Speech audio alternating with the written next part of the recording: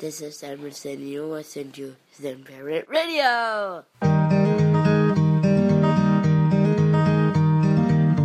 Alrighty, here we go. My name is Todd Adams. This is Kathy Adams. Welcome back to Zen Parenting Radio. We're doing a Conversations with People We Love episode here, and we have our good friend. Who do we have, sweetie? We have Amy Connell Donahue. And why do we have her You got to here? have some clapping after that. Oh, say that. Who do we have here? We have Amy Connell Donahue. Oh, I was premature. Who do we have here? Connell Donahue. Thank you. You're welcome. So our friend Amy is here. Yeah, easy. Because I knew her first. No, you didn't. Oh, okay. Because this is kind of cool. This month, May, that's what we're in, right? Yes, we are in May. Even though it feels like February, Yes. is Williams Syndrome Month. Is that what it's called? Awareness Month. Williams Syndrome Awareness Month. Yes. And so our friend Amy has 4 children. Her oldest daughter, Emerson, was diagnosed with Williams syndrome at... Day before her first birthday. Wow, right before her first birthday. 364. That's one way to celebrate the birthday. It is one way. You have a chromosomal disorder. Bring out the cake. Bring out the cake. So we're really excited to have Amy on the show because she is literally going to bring awareness to this so people understand what this diagnosis means, because this was new to us when because Emerson and JC, our oldest daughter, were born at the exact same time. So Amy and I went through pregnancy together and went through that first year together. And so Todd and I were made aware of this diagnosis. And obviously we know Ems today. She is 11. Correct? Is she 11? 11. Oh my Turning gosh. 11 this weekend. She's awesome. She is awesome. So, but let's not go there yet. Amy, start where should we start? Start with Emerson is born, and what was she like as a baby? So, right out of the gate.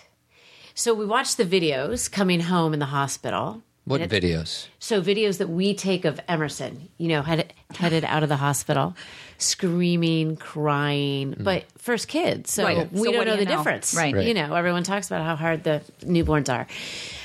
So, get her home and cry. I mean, colic to an extent that stuff you couldn't even read about. Everything we read, we were like, it's worse than that. It's worse than that. Right. And you would say to people... So you talk to people who experience colic, and you'd be like, that's not us. It's worse than that. Yes. Okay. And then I would talk to my good friend Kathy, who had a baby that was 6 Yes. weeks older than mine. Yes. And I remember you saying she'll outgrow it. The first 6 weeks are so tough. Yeah. Yeah. Thanks a lot, Kathy. And, well, I know, way for me to be helpful. But I remember, one thing I remember, and I'm sure you remember this, is you were like, well, is it a problem that she still sleeps in the car seat in the house? Was that it? Or was it in No, it is. Yes. We would swaddle her and put her in the car seat till she was, in retrospect, she was like 7 months. Yeah. We were still swaddling her, Yeah.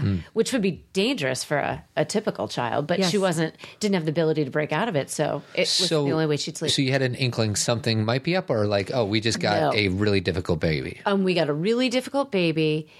I'm working a lot. My husband's working a lot. We're putting her at daycare 9 hours a day, and she is just not developing the way she should because we are not spending enough time with her. Oh, that's heavy. Wait a second. Is that what they told you? No. Oh, that's what you thought. Oh, yeah. Anything in my head. And really, when it's your first kid, I didn't really realize how behind she was. I was thinking she's a little behind because other moms are spending more time with Right. the tummy time and blah, Right. blah, blah. And so I didn't think she was all that behind until, so she was born in May. It was probably the beginning of April. And I was thinking, We went to Mexico, didn't we? Because I remember you and I standing in line to get on an airplane. Yes. And you said, we're going to have tests done, or my in-laws have suggested that and we that have was tests April. done. Yes. So it was brought to our attention. So we figured that she was just behind on her own. And our in-laws called us one night and said, can you both get on the phone? We need Kevin's parents. Kevin's parents. Okay. Said, we need to talk to you about something that we think is possible. Okay.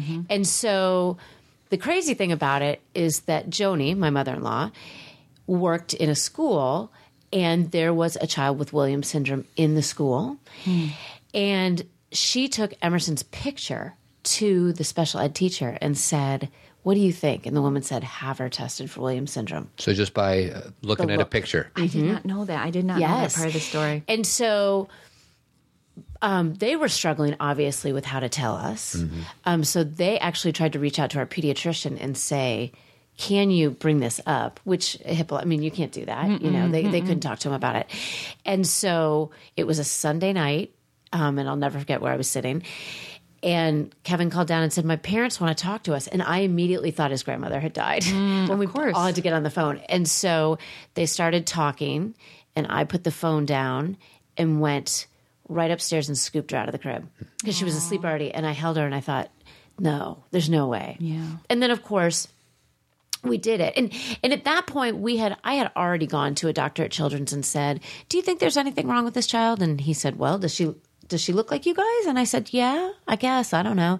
And he said, no, I think she's probably fine. Does she look like you guys? What does that mean? Well, because I said, does she look like a Williams child? Oh, you did? And they said, well, does she look like you guys? And the funny thing is, so this was, such a telling moment. So the next morning, I went to the office, and the first thing I did was pull up the Williams syndrome website, which I couldn't bring myself to do that same day. And at the top of it were pictures of children. Yeah. Do you remember it? Oh, yeah, because I looked it up. You told me. I remember where I was sitting in our house on York Road. I remember the chair I was sitting in. I pulled it up, and I thought the same thing. And I was like, oh, my gosh. Because she looked similar to those kids? It looked like they were her siblings. Yeah. It was incredible. Yeah. Got it. Incredible. And so, but even then... I didn't, even then I wasn't You didn't fully buy into this it. is it. No. So we did testing. We called our pediatrician and said, we give us the orders to go to Children's. We want to do testing.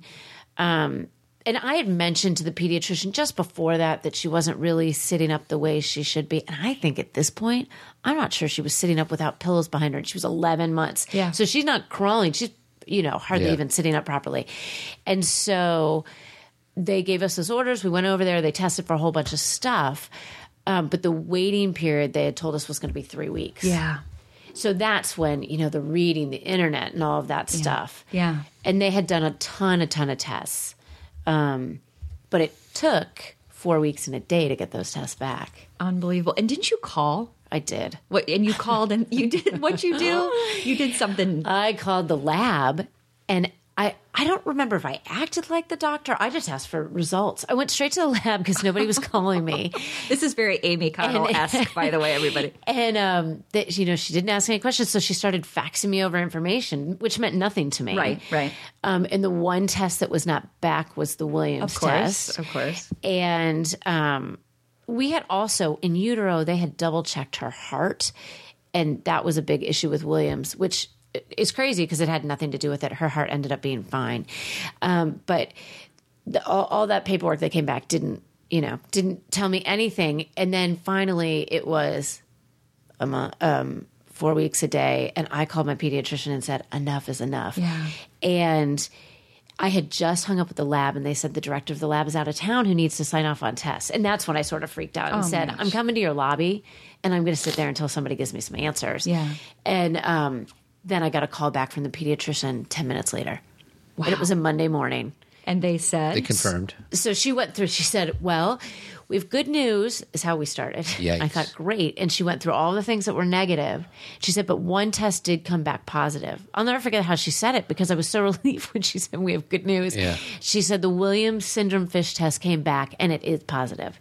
Wow. So she should have started with that. What an idiot. I know. It was interesting. It was interesting. And Doctors. so what we haven't even said yet, and we started the show and we're like 15 minutes in, is so she comes back with this test result. And what is Williams syndrome? What does that mean?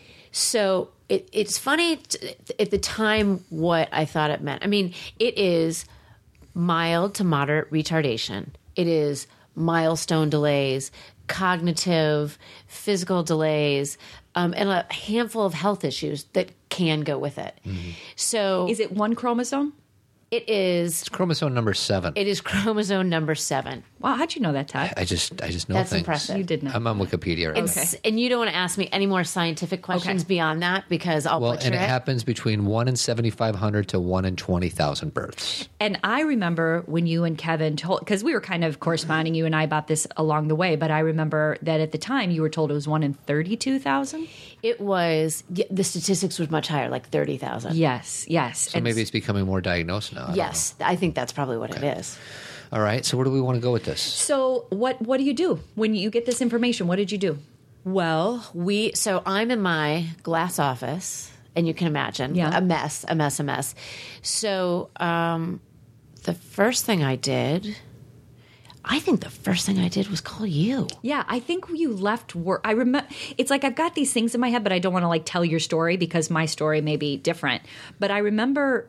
Didn't you leave and someone was giving you a ticket? I did. I got a parking ticket. So I think I called you, and I think I called Laura. Yeah. And then I called Kevin. I was like, how do I say this to my poor husband? Yeah. So I called him, and I had pulled it together. I called him. I knew he was sitting in a really general area at the time. And he said, "What do we do?" And I said, "Come get me." And so, and I do remember my office. I remember the president of the office walking by, seeing me crying, coming in, and people knew I was waiting for something, and he said, "Let me get you a car," which makes me laugh. Aww. "Let me get you a car home." And so a couple people came by and said, "Just let us know what you need to do. Take a month, take whatever." And I really didn't even have to give any answers since my staff knew that I was waiting for this stuff, and they just, they just knew. So, and that's an interesting point with this because when you get back test results like that, and especially when people are waiting, family members or friends, it would be weird if people said, "We're sorry," or because it's not, your child is there, your child is a thriving human being. I mean, I know she had a hard time at the beginning with colic and stuff, but a lovely baby, a fantastic kid, but you're getting this information. What would have been the best thing for someone to say to you at that point? Because I think a lot of people wonder that. Oh, so that's a good question because a lot of people, I often get, you only are handed what you can handle. Don't you hate those cliches? But is that helpful? I don't know. Sometimes it is when I'm in a I can handle the world moment. Sure. I'm like, yeah, they're right. And then there are other moments where I'm like, you know what? I don't want to handle this.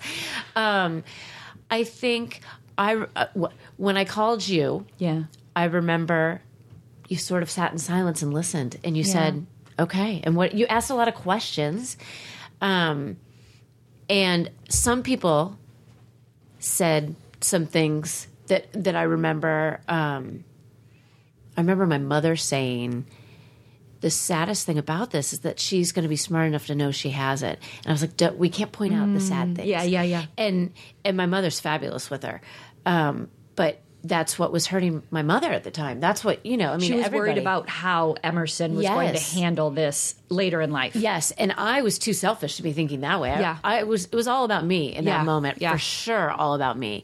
So I think all you can do is ask questions if you can tell the person wants to talk about it, but otherwise just be there for the support. Yeah. Because there's so much support in the beginning, but then everybody gets so busy with their lives.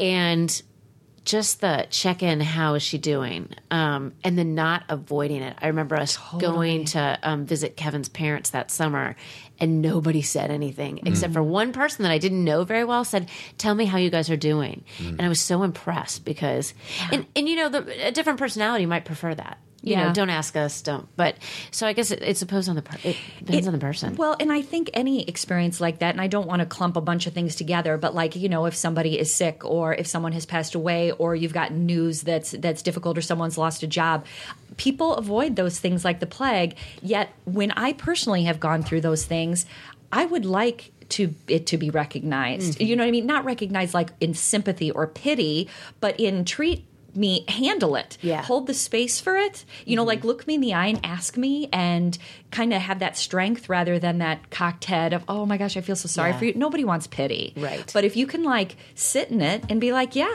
I haven't had your experience, but I've been challenged by things and I'm here with you." Yeah. That's kind of, I feel like that's people avoidance is I don't know what to say. Yeah. And sometimes it's really nice to say, "I don't know what to say, but I'm here." Yeah. Something that easy. Yeah, that's a good point. Like I don't know what to say, but I'm here for you. I'm here, and I don't feel pity for you because you're going to be fine. That's the thing. Like, and again, this is 11 years later, and I don't want to jump over too much, but like, I know that there are still days that are really difficult, and I know there's still challenges and things that you face that kind of hit you in the face and go, "Wow, that's heavy." But look at you. Do you know what I mean? You've had 3 kids since then. You've had all these experiences in your life, and it is a part of your life. It's no longer like this, this big. It's so. I don't. Is the word normal feel right to you, or what would you say? A new normal? Sure, a new normal. Yes, that's a good way to put it. Yeah, a new normal. Because in that moment when it being the first and only child, she's everything. Yeah. Yes. So I had a good friend say, dilute the situation and start having more kids. It was You were pregnant, weren't you? Advice. I was pregnant. Yes. I had just found out I was pregnant. Yes, you were pregnant with Connell. So it was kind of that process was already. Yeah. So did you decide to have 3 more kids in part to make sure that Emerson had a big team to support her as she grew up into an adult, or no? I did. I always wanted 3. Kevin always wanted 3.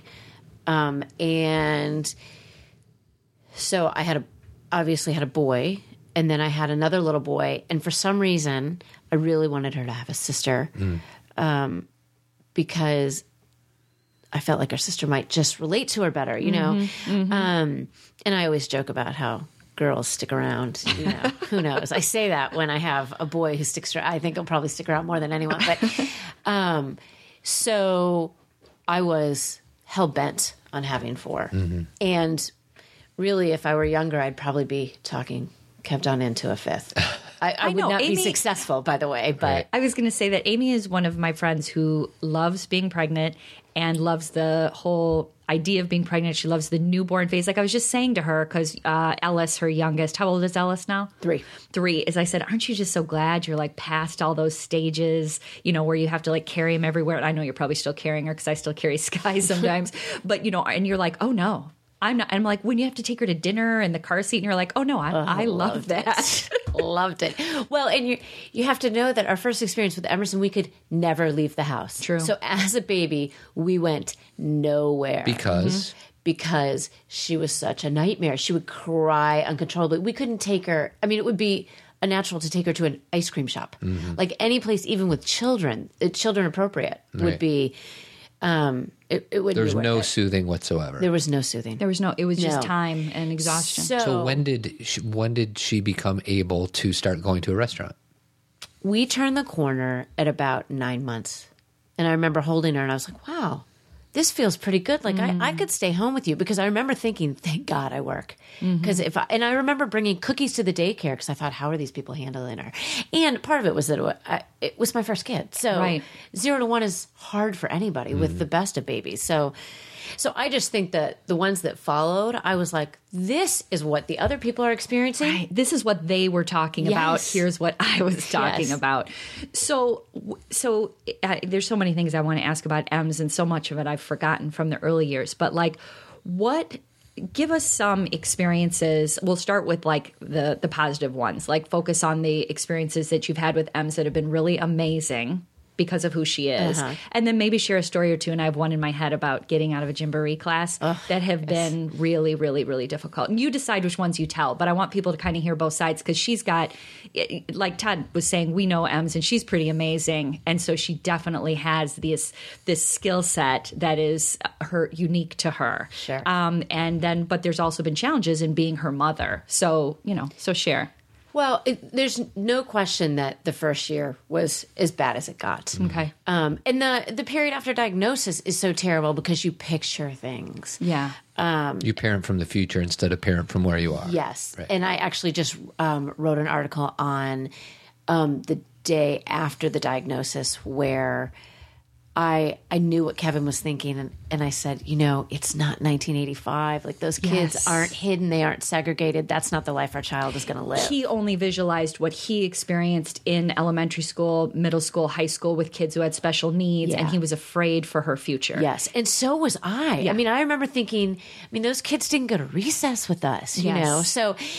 So that window, when I look back on bringing Connell home, who's 19 months younger than Em, that whole phase was so dark because Em couldn't walk. I had a newborn. She couldn't talk. So I had 2 kids that couldn't talk. It felt like having twins that, but not in a good way. So that period was dark. And then things, I had a typical child, so I was no longer looking at people and thinking this is so unfair. Right. I don't have that and you do. Yes. Which was a big thing until he was born. And then I was like, all right. Right. Now, I'm blessed to have this typical child, and it made me appreciate Emerson a lot more. And I do. One of the big turning points was first warm day, and was probably 4 or 5. Because when they're little, they don't seem so different. Right. Yeah. You know, The older they get, the more different they appear. the more different they appear. And so we were at the park, and for the first time I looked around and I thought, oh my gosh, people are watching us. People are looking at her because something is different here. And it's funny because I remember thinking about it when I got into bed. And I had no idea how small that was compared to today when she's 10 and we go to a park. Right. Yes. Because you can imagine the difference between a typical 10-year-old and an M at this point. So really the story you're talking about was probably the darkest moment, the Gymboree. I couldn't take them anywhere together. So I had Connell and M. We lived in the city. And I tried to take them to a Gymboree class by myself. I was trying to liberate myself. Like, I can do this. I have the power. I have the power. And the long and short of it was a huge meltdown scenario where they both freaked out. And Emerson couldn't handle his crying because the sensitive hearing is a huge thing that really controls our life today. And that's a part of Williams is That is sensitive part of hearing. Williams, yes.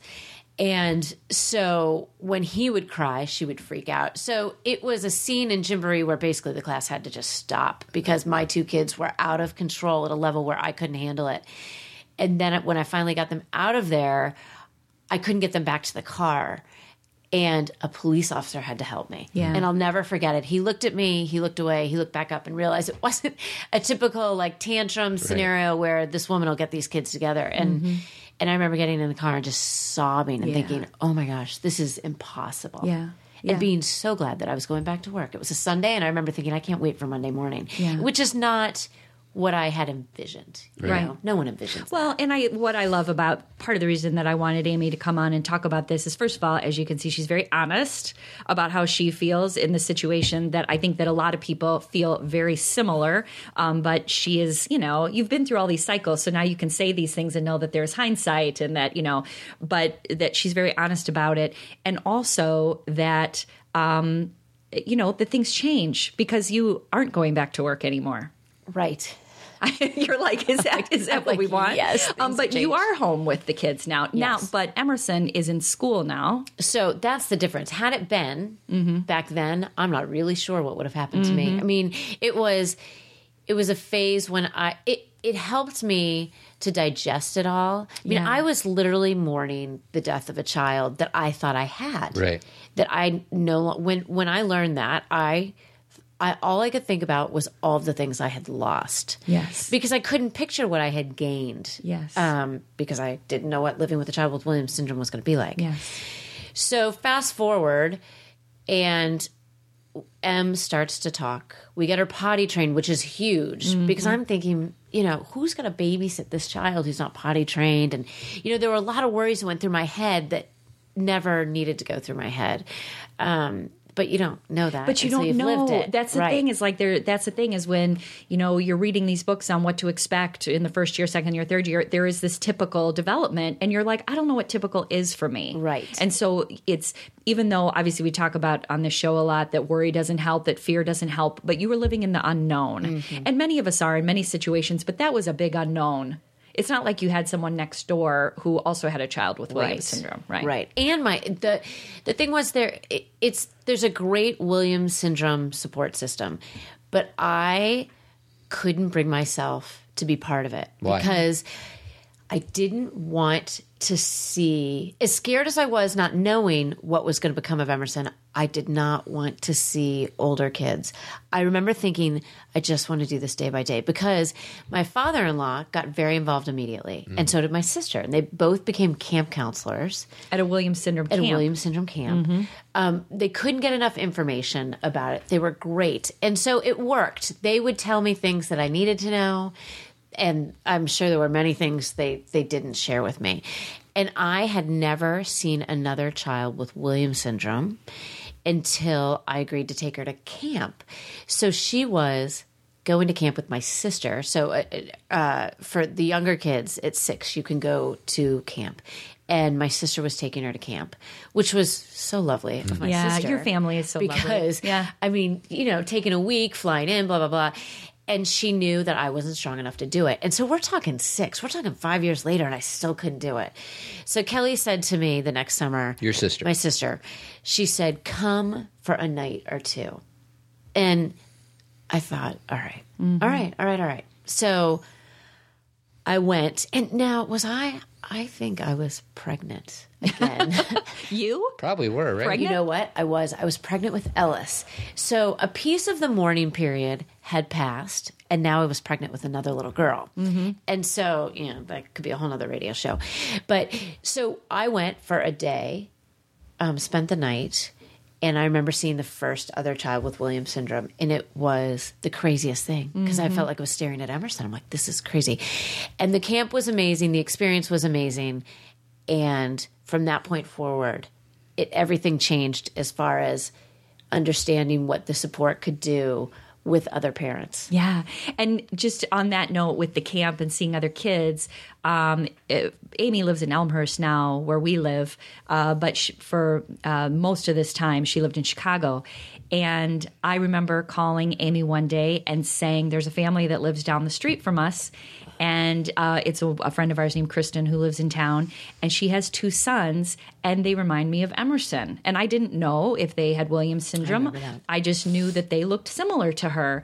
And we were kind of like, no way, because that would be too random. Because there's 1 in 20,000. What are the odds of? Right, of them living down the street from us. And then it was when JC was in 1st or 2nd grade, they had a Williams syndrome day. It was probably in May, because it's Williams Syndrome Awareness Month. And it was for her sons. And I was like, oh my gosh. So of course that just started another discussion where I said to Kristen, do you know my friend Amy? She knew who you were because again, the network is small. Mm-hmm. And she had spoken to my in-laws. Yes. Like she was already she was like, oh, I know them. Yeah. So it's just so interesting. So now Amy, her family now lives in Elmhurst. And, it's just, that's, when you think about the statistic, it's not too common. So Emerson goes to a typical school? So now she is in a typical gen ed classroom 50% of the time and goes to what is called an instructional classroom the other 50% of the time. So she is with her peers for lunch, recess, some reading, other things that she can handle. Math is something that Williams syndrome kids cannot grasp, most likely never will.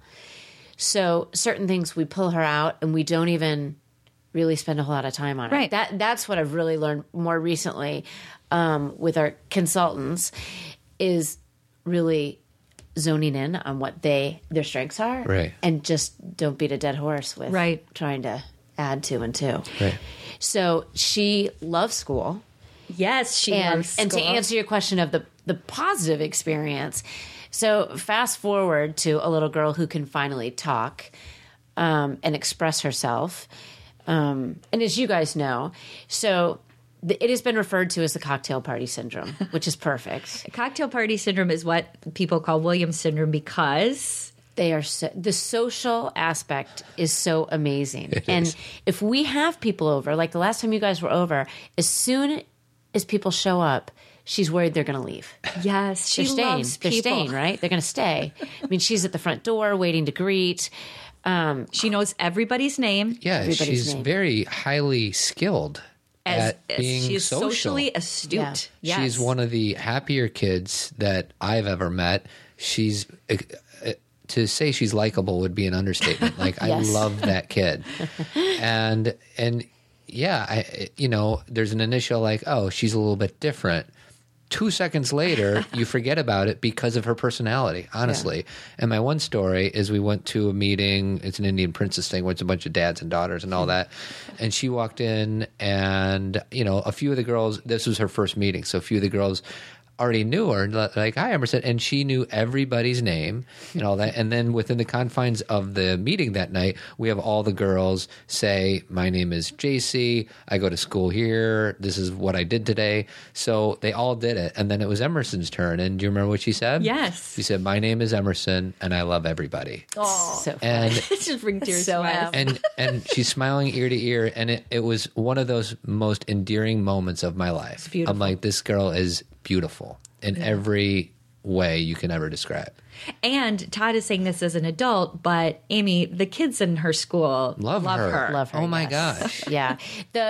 I got an email. I've gotten a couple emails this year where I thought to myself, could someone have just given me this email in 2004? Totally. Because I sent it to everybody in our family because everybody needed to see what there was two things. One, the music teacher sent me an email saying, I have to tell you that after choir, she belted out with like 3 lines of this song. And apparently it's, I want to do something different, be something special. And all of the kids started to cheer and clap for her after she did it. And now next week she's doing a solo. Of course. Which will be amazing. Scary and amazing. Totally. And then the next week, her teacher sent me an email that said, I know we don't get to see each other a whole lot, but because I tend to spend more time with the special needs teacher on the education plan. And she said, you need to know that the boys in this class have embraced her. It's incredible. At recess, they ask her to play basketball. And she said that this room and this class would be completely different without Emerson in it. And to hear that, because let me tell you, when I was in 4th grade, no one was sending my mom an email saying, your daughter She makes really an impact. brightens our day. I mean, I was the quiet kid in the back, Totally. So to see that when, with the mom who has a child like that, you worry that she gets in the way a lot. Mm-hmm. You worry that she makes people uncomfortable.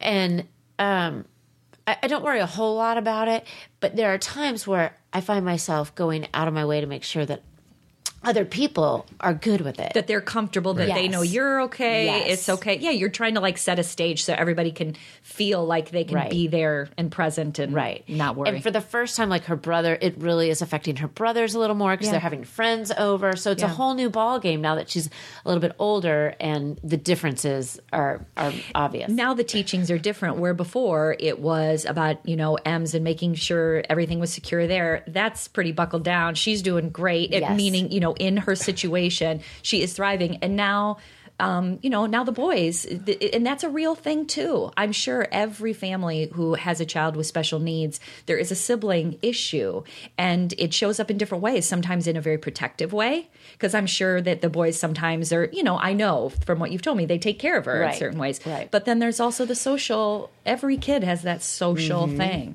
So that's very real. I want to talk about Emerson specifically just for a few more moments. Okay.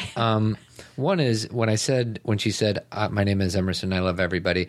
We always talk about on the show how our children are our teachers. Yes. So when she said that, some people might be like, oh, what a naive little girl or whatever. When she said those words, she meant it. Right. Yeah. What I mean is, she does love everybody. It's not like somebody told her to say that one time, and it was just amazing. But last time we were at your house, Amy's house, didn't she slyly admit to something that she wasn't supposed to do? It was hilarious. So she likes to eat. A lot. And yes.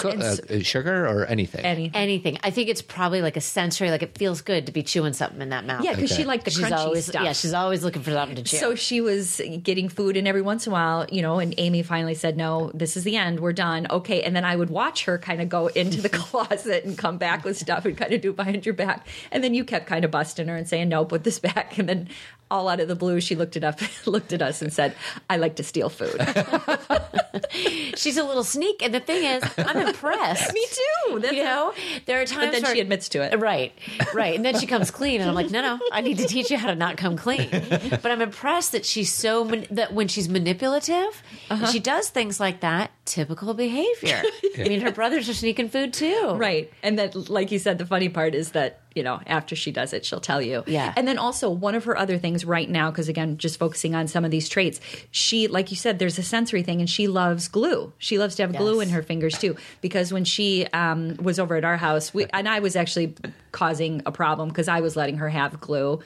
You know what I mean? Like, I wanted her to be happy with the glue. She loved and as long as it's not with me. Yes. You know what I mean? I do. Like, it's kind of like when a grandma gives something and the mom can't. Yes. I totally I will get let, that. like, her grandmothers, I'll say, I'm not going to give that to you. And then I give a look and walk out of the room. Like, go ahead and do it. Right. But you just can't as the parent because you've got to set the limit. I totally get that. But so a few things. Number one, you've already talked about, because we're talking about, again, Williams Syndrome Awareness Month. You've already talked about the camp that she goes to. Do you want to give a shout out to what that's called? Like, where is it? How would people find it? Whispering Trails Music Camp. So it is in Michigan. Look up the town, Todd. Oh, I'm blanking on the name. No problem. Grand Rapids. How do you blank on Grand Rapids? In Grand Rapids. So it is. There's different camps for younger kids starting at 6, and then they age out at 12. And that camp is in July, and then in August there are 2 other camps that take kids up to adult.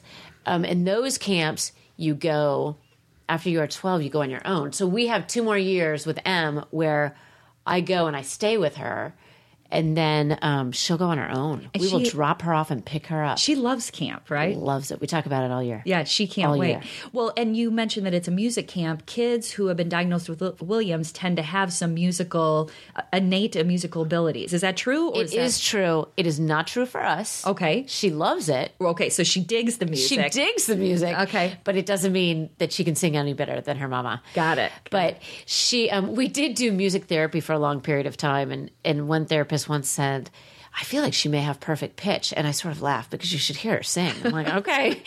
If you want to tell me that, and that's true, I'm totally going to celebrate it. You're like, I'll take it. I don't see it. There are kids who can do amazing things. Just an affinity toward music. Yeah. So everybody loves it. I mean, I haven't seen a kid yet that hasn't loved it. And we do a lot of singing at camp. Yeah. And it always gets all of the children back on task. There's something about it. It brings everybody back together. And you know what? I think that's true for everybody. Yeah. And again, like you said, they're pulling from their strengths because a lot of those kids, that is their strength.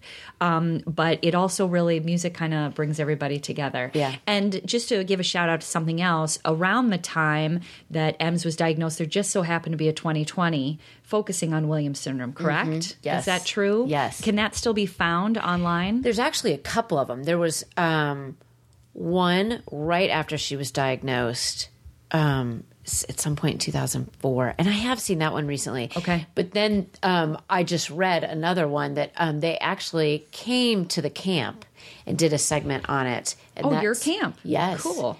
And that's definitely online. We'll find it and put it in the show notes. Okay, we'll put it in the show notes. So I want to close out the show, but before I do that, Amy, is there anything, like, let's say there's somebody listening who just found out that they have a kid with Williams. What would that mom want to hear from you?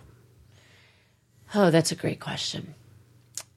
I think the best thing to focus on is how awful that news is to get.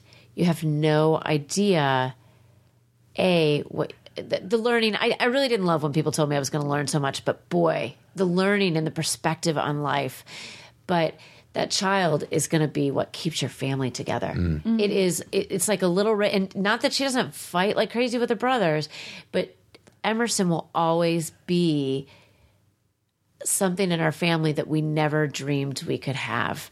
As a child, everyone really keeps an eye on her, and they do fight a lot, but everyone keeps an eye on her. It has grounded my children, even at a young age, to be more Patient, aware. Yeah. But really, all of those things, I don't know if that would have worked for me when I got the diagnosis. I think for some people it would. For me, I wish someone had just said, this kid is going to make you laugh so much, and you are going to love her like you love all your other kids, of course. But at the time, I wasn't even sure of that, you know? But Kevin and I spend so much time not laughing at her, but laughing with her. Like, She's she just is a so lovely funny. person. And she is somebody that everyone's going to love. And it's grounded me to that. There's so many things in life that seem like such a big deal. And I remember one time somebody was freaking out about something at work, and it's never a life or death situation when you're sitting in an office. So it always would make me laugh a little bit. Right. And he was like, "Are you going to be okay with this?" And I said, "I have a kid at home missing a chromosome. Are you kidding me?" Right. You're like, this is I'm like, nothing. "This is nothing." It's kind of like when we were interviewing the McCarthys, and they have a daughter with leukemia, and Erin backed out of the garage and she damaged her car, and he was worried. She was worried about telling her husband, and his response was, "I have a kid with leukemia. Totally. You think I'm really going to worry about this?" Who cares about that?